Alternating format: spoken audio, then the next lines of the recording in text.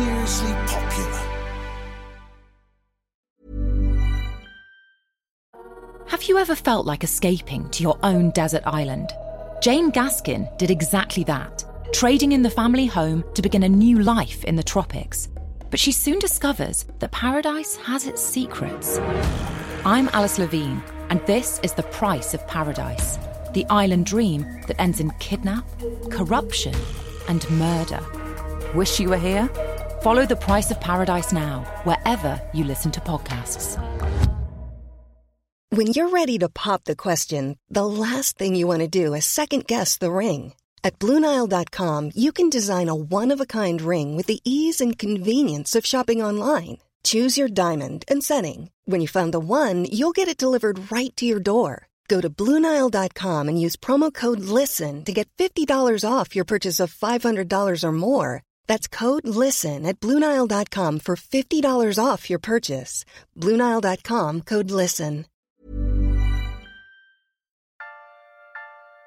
Lucy Letby is accused of the murder of 7 babies and the attempted murder of 10 others. While she was working on the neonatal unit at the Countess of Chester Hospital. Letby denies all of the charges over the incidents. Lucy Letby was the only person working on the night shift. It was alleged in court that their mother was apparently told by Miss Letby, "Trust me, I'm a nurse."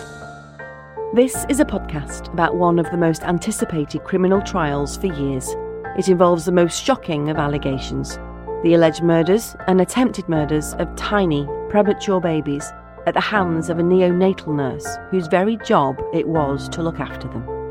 Lucy Letby is on trial at Manchester Crown Court, accused of killing 7 infants and injuring 10 more at the Countess of Chester Hospital in Cheshire. In total, there are 22 charges, all of which she denies. I'm Liz Hull, Northern correspondent for the Mail. I will be in court to report on the case as it develops. And I'm Caroline Cheetham, a broadcast journalist. Every week on this podcast, we'll examine what's happened and bring you the details behind the headlines. This is the trial of Lucy Letby.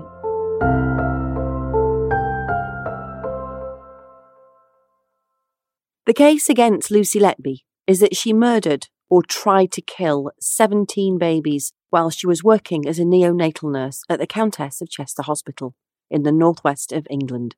She denies the charges. The babies in this trial are not being named for legal reasons, and the identities of their families are also being protected. They're known only as babies A to Q. 7 of the babies died. 10 survived. Each one of these babies was or is someone's son or daughter, and the mums, dads and families of every baby are present in court, listening to every detail of how their child was allegedly killed or harmed. We'll be bringing you that detail as the jury is hearing it from the prosecution and defence. We're getting behind the headlines to explain far more than the news reports you'll be reading, watching and listening to. And the importance of a fair trial is paramount, so we won't be getting into anything in this podcast that the jury have not been told, because they are the 12 people who have to decide the outcome of this case.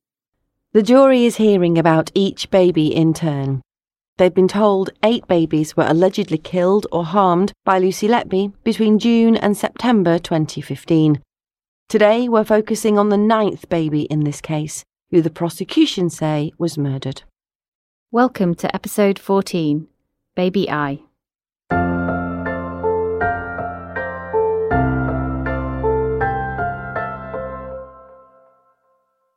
Baby I was a baby girl. She was very premature, having been born at 27 weeks, when her mother's waters broke 13 weeks early. Baby I's mother immediately went to the Countess after her waters broke, but she was later transferred to Liverpool Women's Hospital, which is more specialist at caring for very early babies, and her daughter was born naturally, a few days later at the beginning of August 2015. But she was tiny. She weighed just 2 pounds and 2 ounces. That's around the same size as a bag of sugar, and doctors warned her parents that she would be in hospital for a while. In a statement, her mother told the court what happened. Her words had been voiced by an actor. In around April 2015, I found out I was pregnant. All of my scans came back normal. I paid privately to have a 16-week scan. We were told we were having a girl.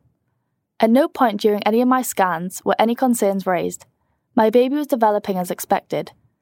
I did not have any antenatal appointments as I breezed through my past pregnancies with no areas of concern. Then, 5 weeks after my last scan, my waters broke. I went to the Countess of Chester Hospital to the labour ward. Initially, they tried to tell me I could have just leaked, but I knew my waters had broken. It wasn't my first baby, and I knew what it felt like when your waters break. They conducted some checks and confirmed my waters had gone. I was sent home with the agreement that I would go to the Countess every 2 to 3 days to get my bloods checked. However, I only got to the first appointment. My levels appeared to have shot through the roof. The Countess then transferred me in an ambulance to the Liverpool Women's Hospital. I was continually monitored. I had a further scan and I was informed there was some water left and that my baby was still safer in than out. Later the same day, my kids had come to visit and I was sat with them in the hospital canteen when my back started to ache. I was in labour. A midwife came and I was attached to a monitor. She informed me I wasn't in labour and then left. I told my husband, I don't care what the machine says, I'm having contractions. Go and get her back. During this time, my contractions just stopped. I think out of fear because I was too scared to push. At some point they informed me my baby was getting distressed, so I pushed harder and she came out. So despite her size, baby I did well. And when she was around 6 weeks old, doctors at Liverpool Women's Hospital decided she could be transferred to the Countess to be closer to her parents' home. But it's the prosecution case, Liz, that once there, over the course of 3 weeks, Lucy Letby attacked her 3 times, finally succeeding in murdering her on the 4th attempt on October 23rd. That's right, Caroline. The jury's been told that in the run-up to her death, Lucy Letby sabotaged her care, either by overfeeding her milk or injecting air into her stomach or bloodstream. And Liz, the timing of this is significant because the prosecution say the attacks on baby I began around a week after Lucy Letby tried to kill baby G, and just 3 days after she tried to murder baby H. Both babies were still on the unit undergoing treatment at that time. Yes, and in fact, baby I's mother got to know baby G's mother well, even comforting her when her daughter was ill on the ward. So Liz, let's walk through what the prosecution say happened to baby I in the 3 weeks before she died. The jury's been told that the first alleged attack took place on September the 30th, when Lucy Letby was working a day shift and when she was baby I's designated nurse. Lucy Letby was caring for her, along with 2 other babies, in nursery 3. Yeah, Liz, the court heard that baby I's mother and father were dividing their time between the hospital, work, and their other young children at home. Baby I's mum had a routine of going straight to the hospital after school drop-off.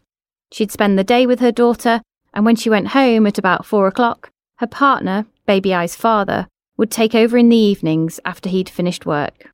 So that afternoon, baby I's mum was preparing to leave the hospital, having been with her daughter all day, when she told the court Lucy Letby came into the nursery and said her daughter's tummy appeared to be swollen. And this, the jury heard, was to become a feature of this case, because baby I's tummy often appeared swollen or distended, mottled and veiny in the weeks before her death. Doctors thought a bowel condition was causing her tummy to blow up or her intestines to become blocked. In reality, the prosecution say it was because gas or air was being pumped into baby I deliberately via her feeding tube. So on the afternoon of September the 30th, baby I's mum agreed with Lucy Letby that her daughter's tummy did appear to be swollen, but didn't think too much of it, and she left the hospital as normal shortly after. The next thing she knew, she said she was being called back to the hospital because her daughter had collapsed and stopped breathing. Yes, Caroline, notes written by Lucy Letby were shown to the jury. They said that she gave baby I milk via her nose tube at 4 p.m, but around half an hour later, she had a large vomit from her nose and mouth and stopped breathing. The doctor on duty was crash called, and baby I had to be resuscitated with full CPR for around 4 minutes. Her mother described what happened. I was just changing my daughter's nappy prior to leaving for the day, but a nurse called Lucy came on duty. It would have been around 3 p.m. Lucy came over and said she thought my daughter's stomach looked swollen, to which I agreed, but she appeared okay in herself. Lucy informed me she would keep an eye on her and call for a doctor to check her out. However, when I got home, I received a call around 4:30 p.m. My daughter was really bad again. I telephoned my husband and told him to get to the hospital. When I arrived, a nurse called Bernie was resuscitating her by conducting chest compressions in room 1. Bernie informed me the swelling to our daughter's stomach had now gone down and she was doing better. She picked up within hours. I also remember baby G had gone poorly lots of times around this time as well, and I was trying to reassure her mother it would be okay. Baby I continued to be poorly for much of the shift. She was moved to the intensive care nursery, nursery 1, and an x-ray was taken. The x-ray showed a large amount of air in her bowels, which was causing her tummy to swell and squash her lungs, making it difficult for her to breathe.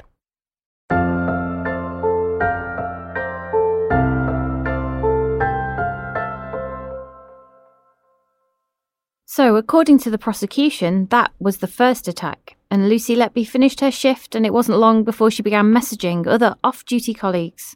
The conversation starts with Dr. Alison Ventris asking Lucy Letby how her day at work had been. Their messages have been voiced by actors. Hope work wasn't too bad. Kiss. Yeah, it was okay. Baby I in 1, with distended abdo, looks a bit rubbish. Having a chill on sofa in my PJs now. Poor baby I, not again. Sounds like well-deserved chill on sofa. I'm doing the same. Let's go and set up our own neonatal unit with all the other faces that don't fit who often seem to be the best ones. Let's do it. In New Zealand. Yeah, come to NZ with me. Sends back 3 emojis of a plane, a smiley face with sunglasses and a rainbow. Defo come to NZ then. I could use a friendly face. Haha, not brave enough to up and leave everything. Yeah, I'm scared of leaving everything, but more of leaving everyone actually. That's good then. I couldn't leave my parents. They would be completely devastated. Find it hard enough being away from me now, and it's only 100 miles. Oh, where are they based? Hereford. I came here to uni and didn't go back. They hate it, and I feel very guilty for staying here sometimes, but it's what I want. Yes, I feel guilty for being so far away often, especially as my mum is ill. But I'm already 5 hours away, so what's an extra 20? Families are tough, aren't they? Some more than others. So Liz, baby I recovered, and over the next 2 weeks she improved, and she was eventually moved out of the intensive care nursery into nursery 2, which was the high dependency room.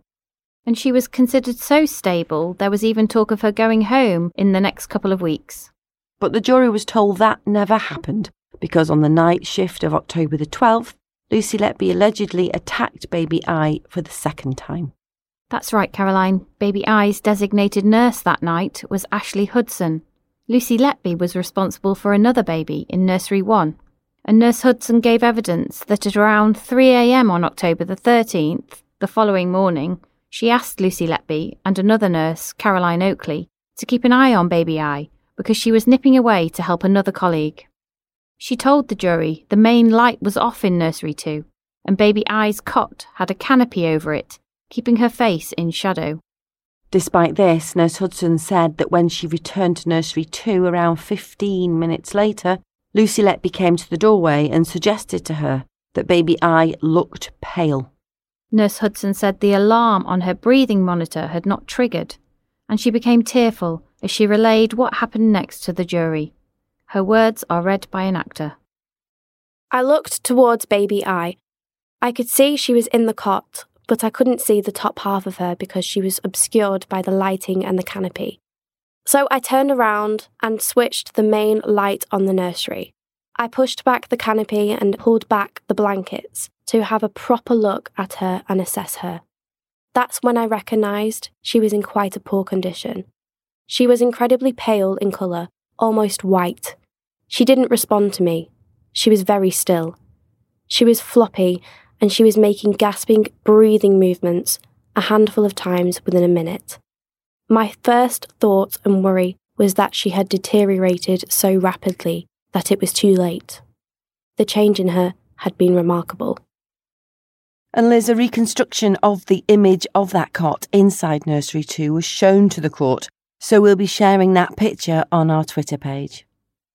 Ben Myers Casey, Lucy Letby's barrister, suggested to Nurse Hudson that she was perhaps mistaken about the lighting in the nursery, and that the lights could have been dimmed rather than off altogether. But Nurse Hudson was adamant, describing the image as vivid and imprinted on my brain. So at 3:23 a.m, Dr. Matthew Neame came urgently to the neonatal unit, and 2 minutes later, CPR began. At 31 minutes past 3, baby I was given a dose of adrenaline to restart her heart, and the consultant on call, Dr. Elizabeth Newby, was telephoned to come in from home. Dr. Newby arrived at 3:36 and gave baby I a second shot of adrenaline. She also put her back on the ventilator to help her breathe. 3 minutes later, baby I's parents were contacted by Nurse Hudson, who told them to come to the hospital as soon as they could. A third dose of adrenaline was also given, and finally, after more than 22 minutes of resuscitation, baby I's heart rate returned. She was moved back into Nursery 1, and because Nurse Hudson wasn't trained to care for babies in intensive care, Lucy Letby took over as her designated nurse. An X-ray taken soon afterwards showed air or gas inside her tummy again. This, the prosecution say, must have been put there by Lucy Letby when Nurse Hudson had nipped away momentarily from her bedside.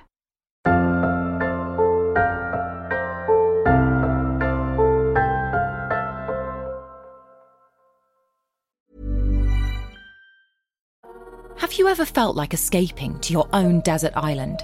Jane Gaskin did exactly that, trading in the family home to begin a new life in the tropics. But she soon discovers that paradise has its secrets. I'm Alice Levine, and this is The Price of Paradise, the island dream that ends in kidnap, corruption, and murder. Wish you were here? Follow The Price of Paradise now, wherever you listen to podcasts. Ryan Reynolds here from Mint Mobile. With the price of just about everything going up during inflation, we thought we'd bring our prices down. So to help us, we brought in a reverse auctioneer, which is apparently a thing. Mint Mobile Unlimited Premium Wireless. How to get 30, 30, bit to get 30, bit to get 20, 20, 20, bit to get 20, 20, bit to get 15, 15, 15, 15, just $15 a month? Sold! Give it a try at mintmobile.com/switch. $45 up front for 3 months plus taxes and fees. Promo rate for new customers for limited time. Unlimited more than 40 gigabytes per month. Slows full terms at mintmobile.com. The following night, Lucy Letby was on duty again, and it's alleged she struck for a third time. Yes, Caroline, on this shift, Lucy Letby was allocated baby I to look after, the only baby she had responsibility for during the shift. Dr. Neame, the registrar, gave evidence that he examined baby I at 5 minutes past 10 that night, and despite everything she'd been through the night before, he considered her to be stable. Yes, but just a few hours later, things again took a turn for the worse for baby I. Lucy Letby wrote in her medical notes that by 5 a.m. on the morning of October the 14th, baby I's tummy was more distended and firmer, with an area of discoloration spreading on the right side. She also noted she had given her some antibiotics around the same time. But Dr. Neame told the court that it wasn't until 6 a.m. that Lucy Letby called him back to see baby I because she needed more oxygen to breathe. He too noted baby I's tummy was distended and that she had unusual mottling on it. Baby I was also awake and grimaced when he touched her, the doctor said. Dr. Neame ordered another urgent X-ray, which again showed a large amount of gas in her tummy. It was stopping her lungs from inflating properly, jurors were told. And less than an hour later, at around 7 a.m, her heart rate plummeted. The levels of oxygen in her blood fell, and for the second time in less than 28 hours, doctors were crash-called to try to save her. This time it took them 13 minutes of chest compressions and 3 shots of adrenaline to save her. And it's the prosecution case, Liz, that once again, Lucy Letby was responsible because she allegedly injected air into baby I's feeding tube, causing her to collapse. In her statement, her mother recounted to the court what happened. Our daughter could go from perfectly fine to nearly dying in seconds. There was no in between. She was continually being resuscitated. The hospital gave us a room to sleep in, but every time we left and started to fall asleep, we were woken up by banging on the door, telling us to come quickly. It wasn't once, it was several times, every single day. Our daughter seemed to deteriorate when we left her alone, and predominantly at night. So by this point, Liz, doctors were really worried about baby I, and on October the 15th, the decision was taken to transfer her out of the Countess for more specialised care at Arrow Park. And within just 2 days, she'd improved so much that she came back to Chester. So on October the 17th, she was back at the Countess, and for the next 5 days, Lucy Letby was off work. During this time, baby I made such good progress, she was breathing for herself, and was even well enough to be taken out of her cot for cuddles with her parents. Lucy Letby returned to work for a night shift on October the 22nd, and within hours the prosecution say she attacked again. And this time, Nick Johnson KC told the jury she succeeded in murdering baby I.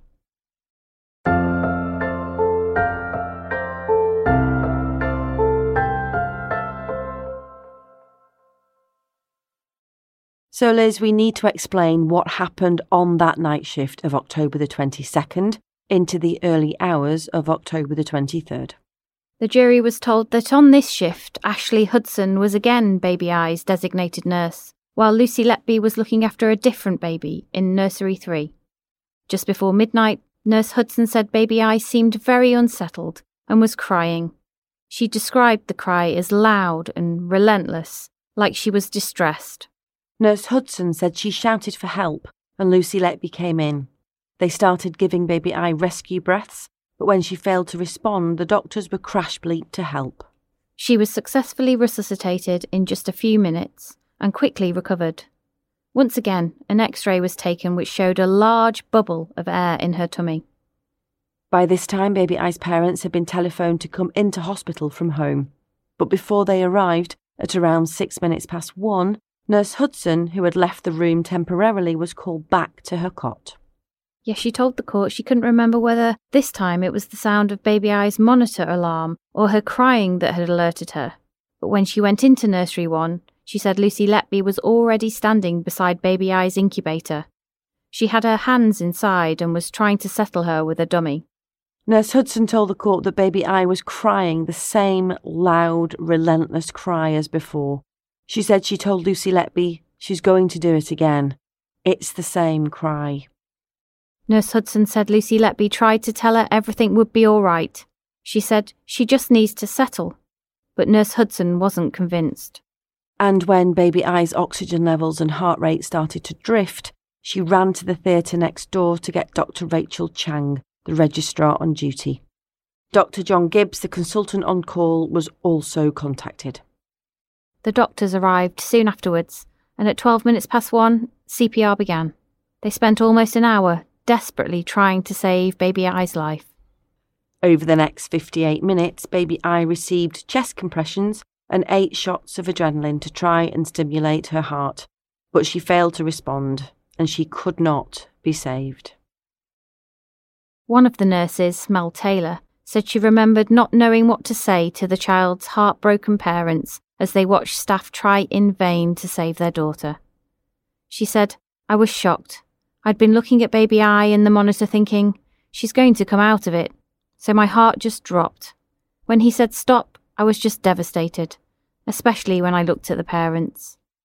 Baby I's mother also described what happened in her statement to the jury. At around midnight, I woke up having realised that I had slept through a phone call from the hospital.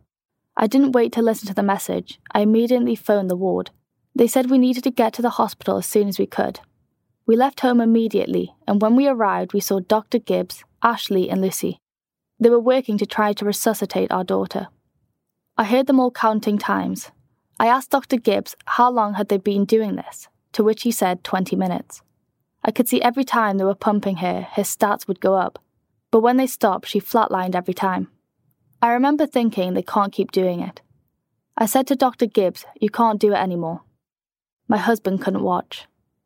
When they stopped working on her, they passed her to me. She didn't die straight away.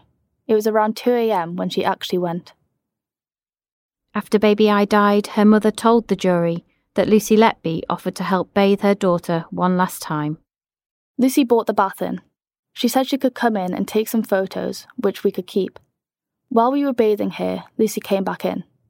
She was smiling and kept going on about how she was present at the first bath and how our daughter had loved it. I wish she would just stop talking.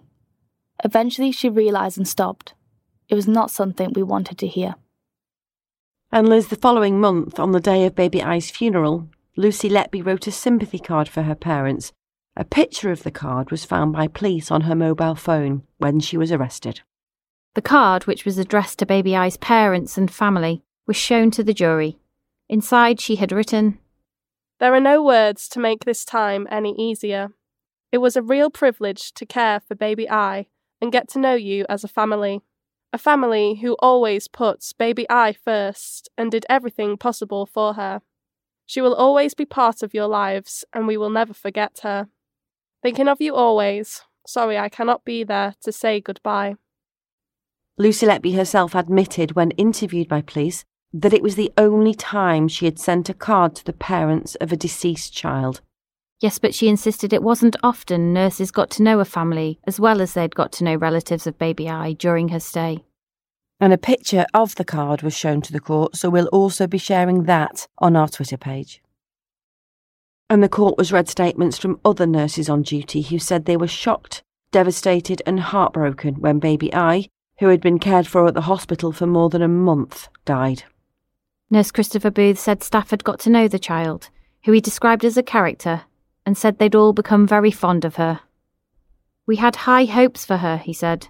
He even wrote to the ward manager to say how her death had affected the neonatal nurses, and that everyone had tried their hardest and done their best. "If we weren't such a good team, we would have crumbled, because so many horrible things were going on," he added. And it's also worth pointing out, Caroline, that the jury heard from a trainee doctor called Lucy Beebe, who remembered seeing Lucy Letby upset at work. She told the court that she couldn't remember the exact date, but recalled Lucy Letby crying on the unit and saying to a colleague, "It's always me." Dr. Beebe said, "I remember Lucy crying with another nurse, and it was very much of the gist of, it's always me when it happens, my babies. It's always happening to me a lot." Another nurse, who we can't name for legal reasons, also told the jury that Lucy Letby did a lot of extra shifts around this time because the unit had massive staffing issues. She said Lucy was young, living in a doctor's halls of residence and saving to buy a house. She was single and was willing and wanting to do extras.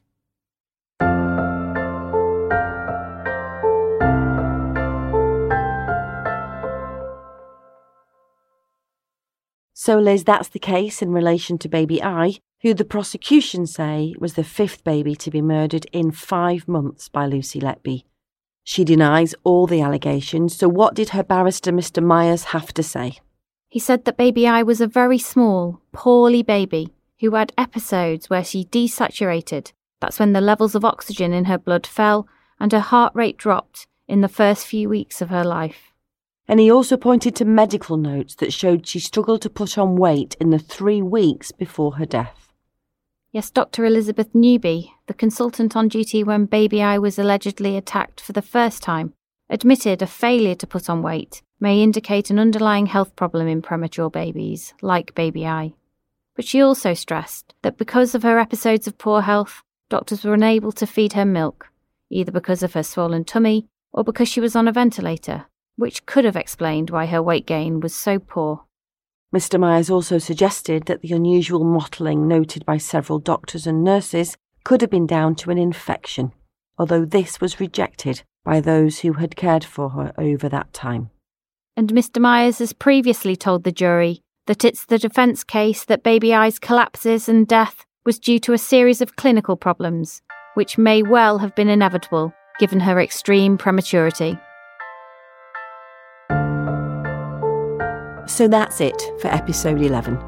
Don't forget, you can find pictures of the reconstruction of baby I's cot and of Lucy Letby's condolence card on our Twitter page. Next week we'll bring you the evidence about the 10th alleged victim in the case, baby J. She was a premature baby girl who Lucy Letby is accused of smothering and attempting to murder in November 2015. Baby J survived.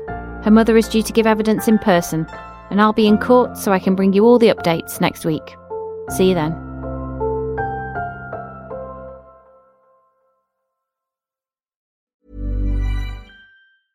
Planning for your next trip? Elevate your travel style with Quince. Quince has all the jet-setting essentials you'll want for your next getaway, like European linen, premium luggage options, buttery soft Italian leather bags, and so much more. And is all priced at 50 to 80% less than similar brands. Plus, Quince only works with factories that use safe and ethical manufacturing practices.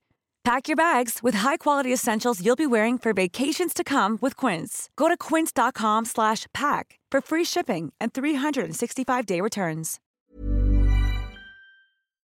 Our hit series Everything I Know About Me is back for a brand new season. And this time, our guest needs no introduction. Of course you find me, Darren! But here's one anyway. Hi, I'm Gemma Collins, and this is Everything I Know About Me. If you think you know all about Gemma Collins, think again, because this is the GC as you've never heard her before. It's been exhausting. Unashamed. And I was really heartbroken because I was pregnant and he was having an affair. Unfiltered. I have had an operation as well years ago. I have a designer vagina. Yeah, baby. I don't have camel toe. Unbelievable. And then they advised me, you need to have a termination. And, yeah, I remember that being really stressful. Everything I Know About Me with Gemma Collins is out this Thursday wherever you get your podcasts.